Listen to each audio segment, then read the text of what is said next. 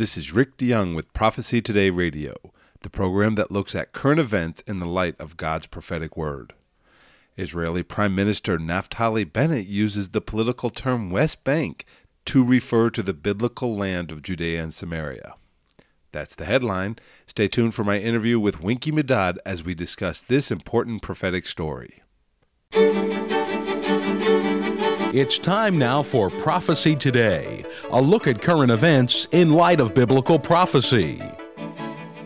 Well, one final question that I'd like to get to. Prime Minister Bennett referred to the area that we refer to as Judea and Samaria because that is its biblical name. He referred to it as the West Bank, which is more of a political name because it's the West Bank of Jordan, not the West Bank of Israel, and it would seem to imply that that is Jordanian territory. Does this signify some type of shift in Prime Minister Bennett's thinking? I don't know if it signals a shift in his administration. It signals a shift in his mindset, perhaps, his own personal mindset. But let's go back. He was speaking together with U.S. Secretary of State Antony Blinken. He was reading a text, so we know that it wasn't off the cuff.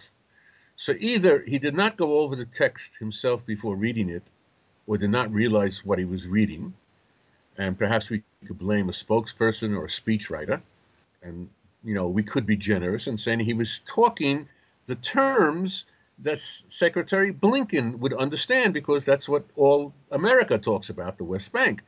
But he could have said the West Bank, or as we say, Judea and Samaria. So either he was being sloppy or irresponsible, or, as you indicated, perhaps he does make a shift change because he's in this coalition of leftists and Arabs that may be affecting his thinking. I know him personally. He's a brilliant person when it comes to technology and marketing and computing. Maybe he just didn't realize the importance of sticking at least to the message that this is the Jewish national homeland, no matter what happens politically. And it's unfortunate that he let that slip out of his mouth. That's Winky Medad discussing the fact that the Israeli Prime Minister referred to the biblical area of Judea and Samaria as the West Bank. We report this information because it is setting the stage for Bible prophecy to be fulfilled. Think about this with me. As the old saying goes, words have meaning.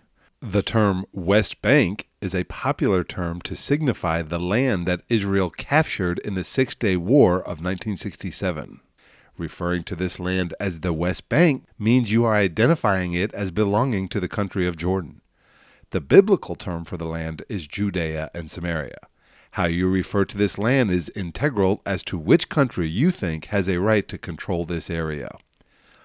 Although current ownership of the land is very controversial, the prophetic aspect of this issue is crystal clear. We know that the land belongs to God according to Leviticus chapter 25 and verse 23. Since it's God's land, he can allow who he wants to be the caretaker of that land. God has promised the land in question to the Jewish people.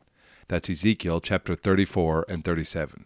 In fact, in Genesis 15, we read the Abrahamic covenant where God promises that the land of Israel will be under Jewish control forever.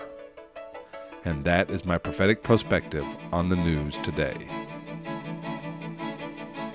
Remember, if you want more of the latest news out of the Middle East, go to our website at prophecytoday.com. There you will also find information for a better understanding of biblical prophecy as it relates to our world today. Our toll-free phone number is 8-PROPHECY-8. This is Jay Johnson inviting you to join us every Monday through Friday for Prophecy Today. Remember, the Lord Jesus is coming, and it could be today. So let's keep looking up until...